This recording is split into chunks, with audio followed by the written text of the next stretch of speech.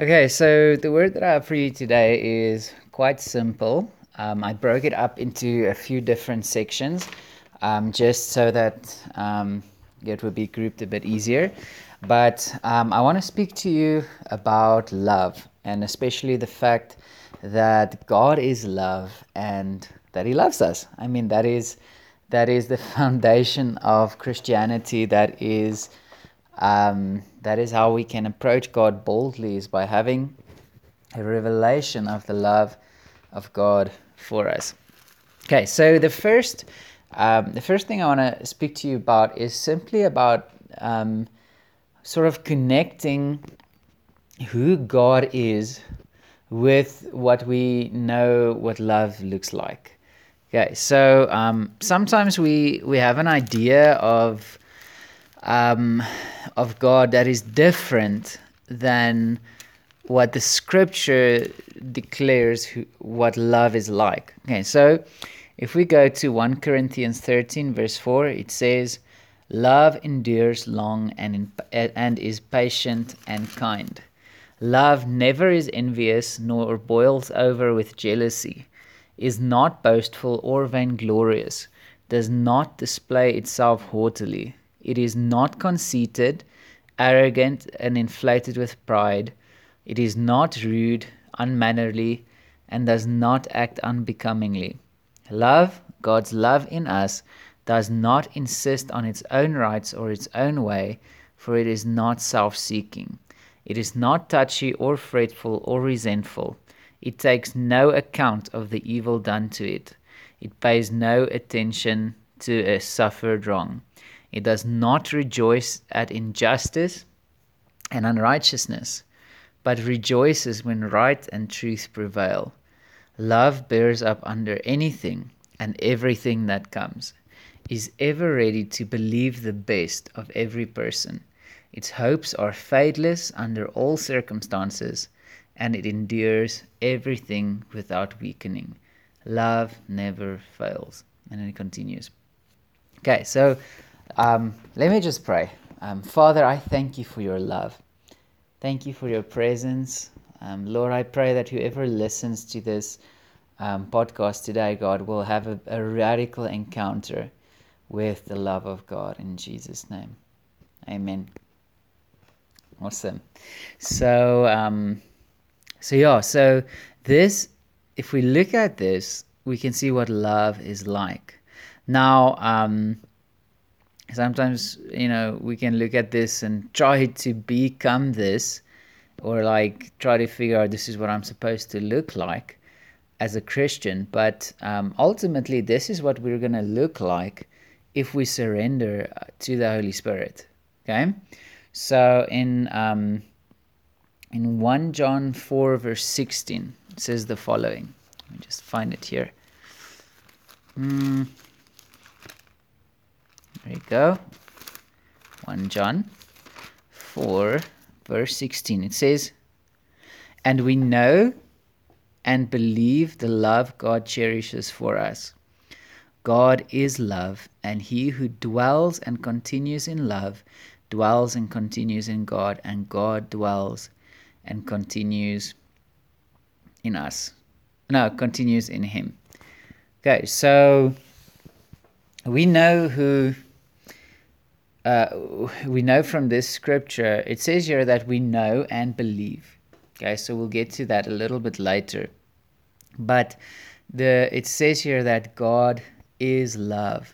Okay, so when we speak about who God is and what he is like, we need to realize that what happens in 1 Corinthians 13 verse 4 is what life looks like when a believer, you and me, if you're a believer, surrenders to the Holy Spirit. Okay, the Holy Spirit is God. So that's even a great connection to make. Like, the Holy Spirit isn't just the power of God; He is the person of God. And he when He comes upon us, we receive power. But the Holy Spirit is love. Okay, the Holy Spirit is God, and so just drawing that connection between the attributes of love and who God is. The reason I say this is because we sometimes have a little bit of a disconnect between what we expect when we come to God personally, and then what we expect God to look like through other people. So, for example, if I see somebody who's very loving and kind, someone who's laying down their lives for others, and they're good parents and they love their children, and they're just kind and compassionate and caring, these attributes of love, we call that person a godly person or a loving person. But then sometimes when we come to God, it's like we expect the exact opposite. It's like we expect judgment and wrath and condemnation, and it's not His nature. We call that person godly, but I really believe God, that He will give us a revelation of this, that He is love, and if we can get a clear picture of Him, we will have boldness to approach Him, because this is the person we approach. I mean, it's very easy to approach a person who really walks in radical love, because you just feel welcomed and comforted and accepted. Okay, so the stuff we see, love is patient. So God is patient with you. He's not frustrated with you. Love is kind. So Jesus is kind. He's a kind person. Love does not keep a record of wrongs. So, obviously when we yield to that love, our sins are washed away and the blood of Jesus washes us clean. So we can see the nature of God in this. He is patient with us, and He's loving and kind. He's not conceited. He's humble. Wow, God is humble. God shared this with me, and it's really blessed me, that the humility that Jesus had when He when He became man. I mean, here, we have Christian lingo, right? We have I'm a son of God, or we speak about God, but do we realize who we're speaking about? Do we know what it means to be a son of God?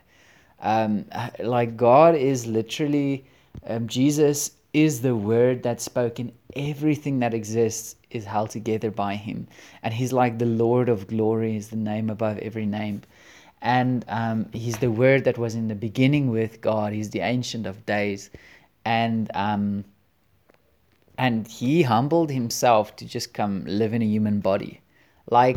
I don't know if you've ever flown in an airplane and you look down and you just see these little specks down there, wow, people live their whole lives down there. God is even greater than that. He has a greater perspective. He's so much higher. He's everywhere at the same time, and He can see everything. And yet He humbled Himself and said, okay, you know what? I am going to become a human being. But more than that, I'm not just going to become a human being. I mean, even if He became a human being and He was Lord over all the human beings in the natural, that would have been even sort of a unique step to take. But He actually lowered Himself to the lowest point. He was completely innocent, completely pure, and He literally became sin for us on the cross. Okay, so I mean, that's quite awesome humility. And so I mean that is just next level. I had this thought, the word says that Jesus is not ashamed to call us brethren, and man, that's a big deal. I was destined for hell, and then Jesus saved me, and now suddenly He calls me brethren, brother. And that's actually one of the reasons they crucified Jesus, because Jesus said He's the Son of God.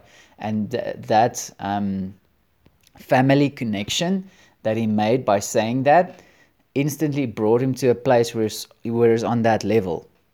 So if Jesus calls you brother, He's really lifting you to a very high place of honor in His kingdom. And you just received it by grace, by believing. So just a word about the humility of Jesus. So, I mean, that's one expression of love. It is humility. Okay, so now, God is love. And I'm let's look at Galatians 5 verse 22, and this sort of just continues on that same point about the nature of God. When we speak about the fruit of the Holy Spirit, it's again the same thing. It's like we say it's the fruit of the Holy Spirit, but we need to really grasp that the fruit is the fruit which comes out of the nature of the person. So when you find the Holy Spirit himself, like, yes, the fruit is the fruit that the Holy Spirit bears through me, but that means if I come to the Holy Spirit, that is what he is going to be like. So when I come to him, it says here, but the fruit of the Holy Spirit, the work which his presence within accomplishes, is love, joy, gladness, peace, patience, and even temper, forbearance, kindness, goodness, benevolence, and faithfulness. Okay, so fruit of the Holy Spirit is peace, it's joy, it's love. That means any experience opposite to that is not God. He's not allowing it, he's not causing it. He is your joy, he is your peace, he is kind. The word said the Lord is kind, compassionate.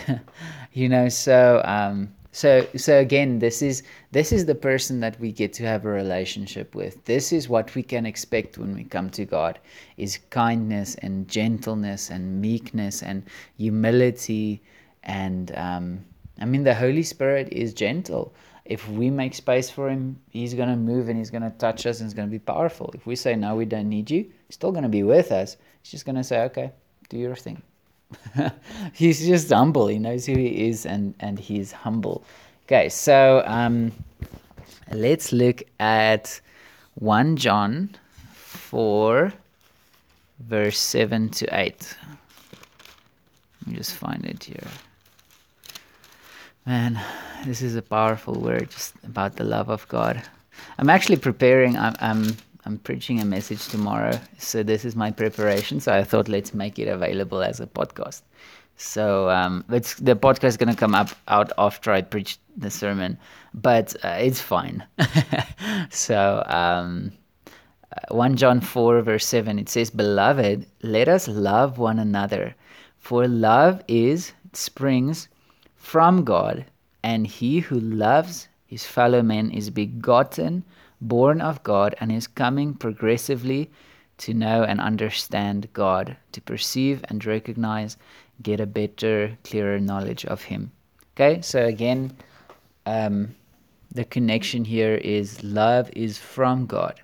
So as I fellowship with love, this is what the fruit is going to be, that we love others. And then other people can look at us and see, oh, okay, this guy has a relationship with God, because the person I'm having a relationship with is going to be reflected through my life.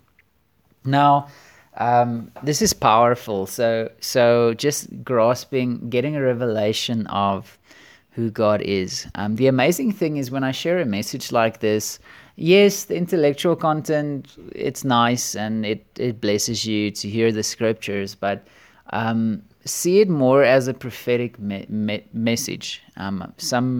Sometimes if you sit in a sermon and if the preacher is speaking under the anointing of the Holy Spirit, what happens is that message, the whole message is a prophetic word. So yes, we prophesy personally to people, but if you can learn how to listen for what the Spirit of God is saying, you are going to really encounter him. So I want, while you're listening to this, to really open your heart so that you can encounter the Holy Spirit. Okay, so I agree with you for that. Now, it's one thing to hear that God is good. It's another thing to really experience him. Okay, so let's go to Psalms. Let me just find it here. Psalm 34 verse 8. It says, "O taste and see that the Lord our God is good. Blessed, happy, fortunate, to be envied is the man who trusts and takes refuge in him. Okay, so the invitation here is to taste and see. So you've heard it now. 1 Corinthians 13, God is love. Galatians 5:22, the fruit of the Spirit, that is what it is like. But at some point, you just need him to show you what it looks like. And for that, God, I really believe God wants to give you an encounter with his Spirit today. Okay, so I want to encourage you that there's different ways that people encounter the Holy Spirit. Some people experience laughter. Other people cry. Other people fall in the Spirit. Other people just stand there and experience peace. Trust the way that the Spirit of God is ministering to you. Everyone has a unique relationship with God, and if you see a manifestation that you desire, ask him for it.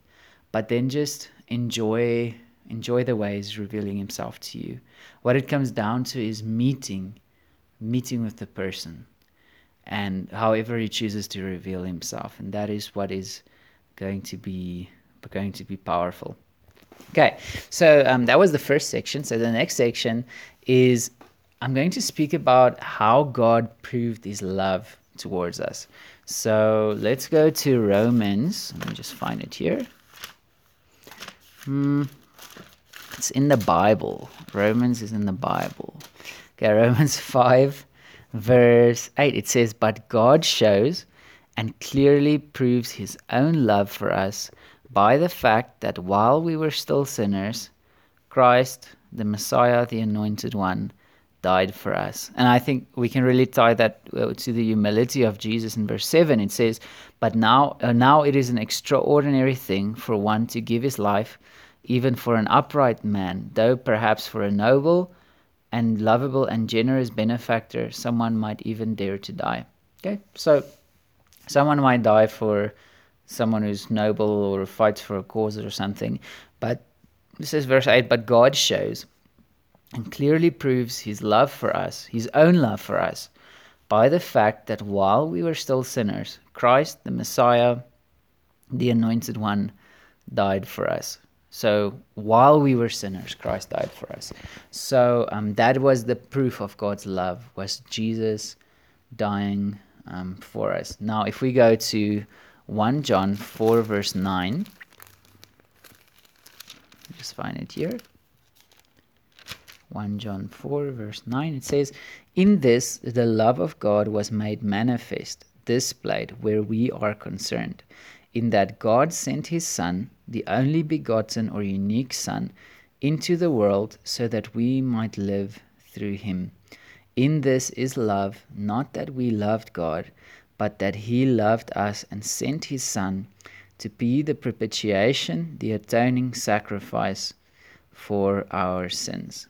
Okay, so the love of God was made manifest in that God sent his Son so that we into the world so that we might live through him. In this is love. Okay, not that we loved God. So we cannot stand on our own love. We need to stand on God's love for us, but that he loved us and sent his Son to be the propitiation, the atoning sacrifice for our sins. Okay, so the same declaration is made that the love was expressed and God proved his love. Okay, so now I want to paint a picture of what exactly did Jesus do to prove the love of God, because he paid a price, and it's something that when we preach it, there is power, and so I'm going to preach it. Okay, it says here in Isaiah 53 verse 4, it says, "Surely he has borne our griefs, sicknesses, weaknesses, and distresses, and carried our sorrows and pains of punishment. Yet we ignorantly considered him stricken, smitten, and afflicted by God, as if with leprosy. But he was wounded for our transgressions, he was bruised for our guilt and iniquities. The chastisement needful to obtain peace and well-being for us was upon him, and with the stripes that wounded him, we are healed and made whole."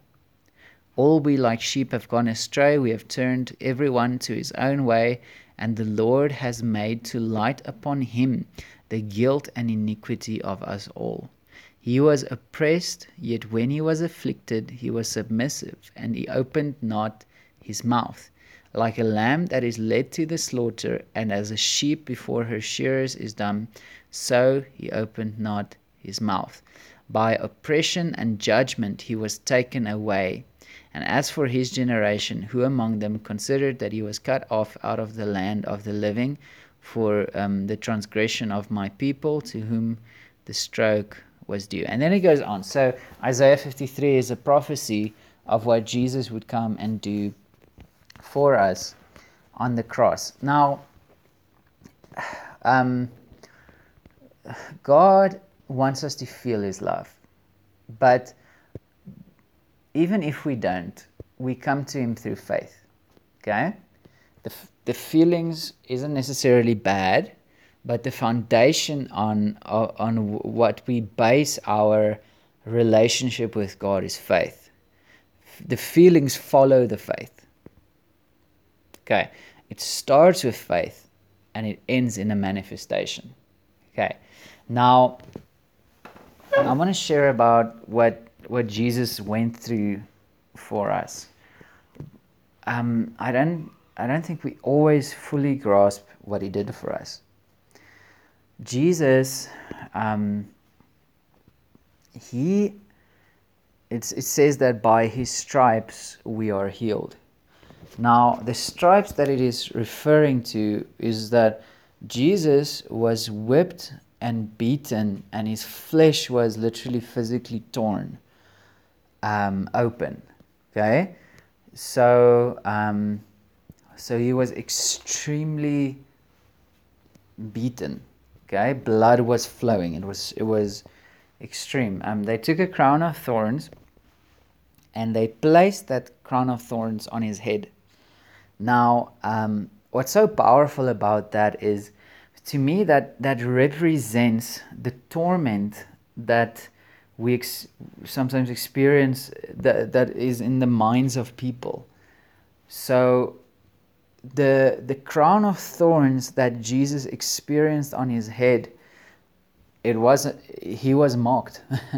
It was mocking him, but he also experienced that pain so that you can experience peace and freedom in your mind. Jesus doesn't want us to be burdened. Jesus, if I just stump my toe too hard, I don't want to be carrying chairs around or I don't want to do that because it's painful. But Jesus, he was torn, he was bleeding, and they forced him to carry a heavy cross up a mountain, up a hill. I'm just trying to paint a picture of this is what Jesus went through. This is the exchange that happened. Is all of our burdens he carried. And the cross is such a beautiful picture of me, is like Jesus carrying such a heavy burden. And the amazing thing is Jesus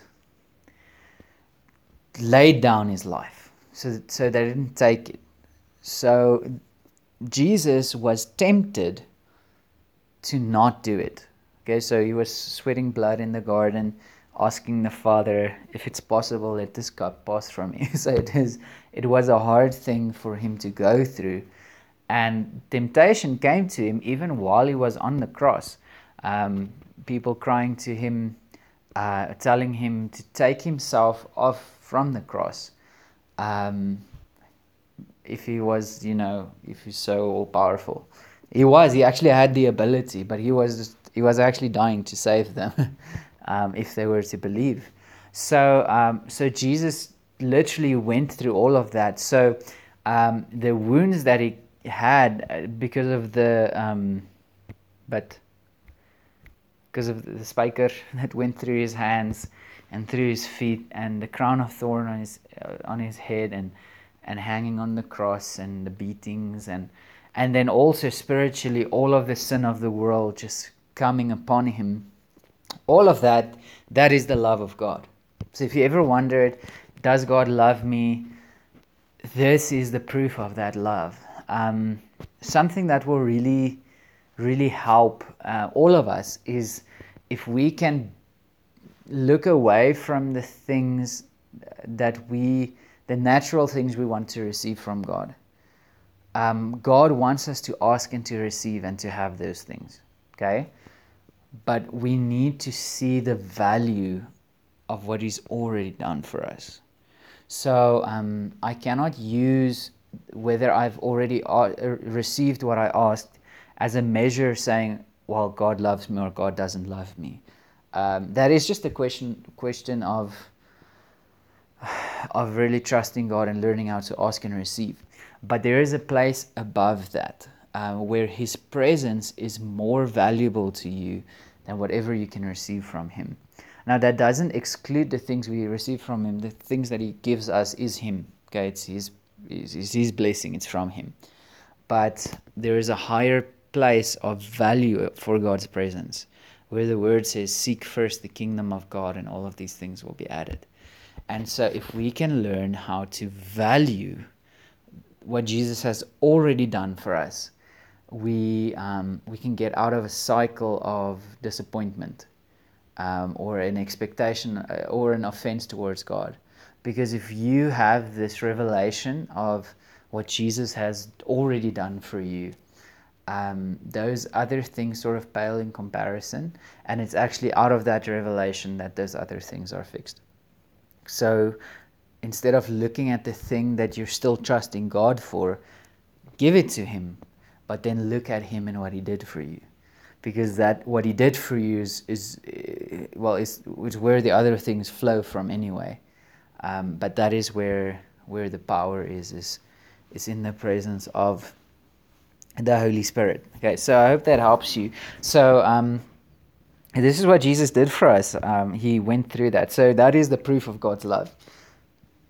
Whether you've asked and received, we're all growing in faith, learning to ask and receive. But that is not the measure of whether God loves you or not. It can show you, it can be a manifestation, like you asked and received and suddenly God reveals His love for you. But if you're still on a journey in that area or in a certain area, just realize you can always come back to this. This is the foundation. God proved His love for you on the cross, and that is your starting point. Okay.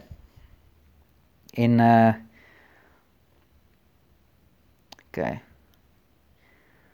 So I just want to read 1 John 4 verse 10 again. And this is the approach that we have towards God. Actually, verse 19, He says, we love Him because He first loved us. Verse 18, He says, there is no fear in love. Dread does not exist, but full-grown, complete, perfect love turns fear out of doors and expels every trace of terror. For fear brings with it the thought of punishment. And so he who is afraid has not reached the full maturity of love, is not yet grown into love's complete perfection. We love Him because He first loved us. Okay, so let me just put it in here. 1 John 4 verse 19. Thank you for being a part of my sermon prep. That's cool. Okay, so I'm just writing down some of the scriptures I want to share. Okay, so it's here, 1 John 4 verse 19. No fear in love. Okay, so that is sort of leading into the next thing that I want to speak about, is the standing that we have because of love. Okay, so in verse 18, 1 John 4, it says, there is no fear in love. Dread does not exist, but full-grown, perfect, complete love turns fear out of doors and expels every trace of terror. Okay, so there is no fear in love. Love casts out fear. It says, because fear brings with it the thought of punishment. Okay, so what love drives out is the thought of punishment. Okay, so love drives out condemnation. Love drives that out. So why can I say that? Well, when we speak about the forgiveness of sins, the forgiveness of sins has substance behind it. The blood of Jesus is the forgiveness of your sins. It's not just God deciding today, I want to forgive you, and tomorrow, if you're very sorry, then I'll forgive you. That's not the way God operates now. What God did is he sent Jesus to die on the cross. And that sacrifice, when we receive it, that is the forgiveness of sins. Okay, so let's go to Ephesians 1, verse 6 to 7. Okay, so the expression of love is forgiveness. So Ephesians 1 verse 6, it says, so that we might be to the praise and commendation of his glorious grace, which he so freely bestowed on us in the beloved. I just want to read the King James here. It says, to the praise and glory of his grace, wherein he has made us accepted in the beloved. Okay, so that is one of the first things we can expect from God, is no rejection, no condemnation, just absolute acceptance. Okay, and it says verse 7, in whom we have redemption through his blood, the forgiveness of sins according to the riches of his grace. Okay, so we have redemption. Okay, so it means we have been bought. We've been bought with the blood of Jesus. And through his blood, the forgiveness of sins according to the riches of his free grace. Okay, I'm on 30 minutes, so I'm going to end this. I'll call it part 1. And thank you for listening.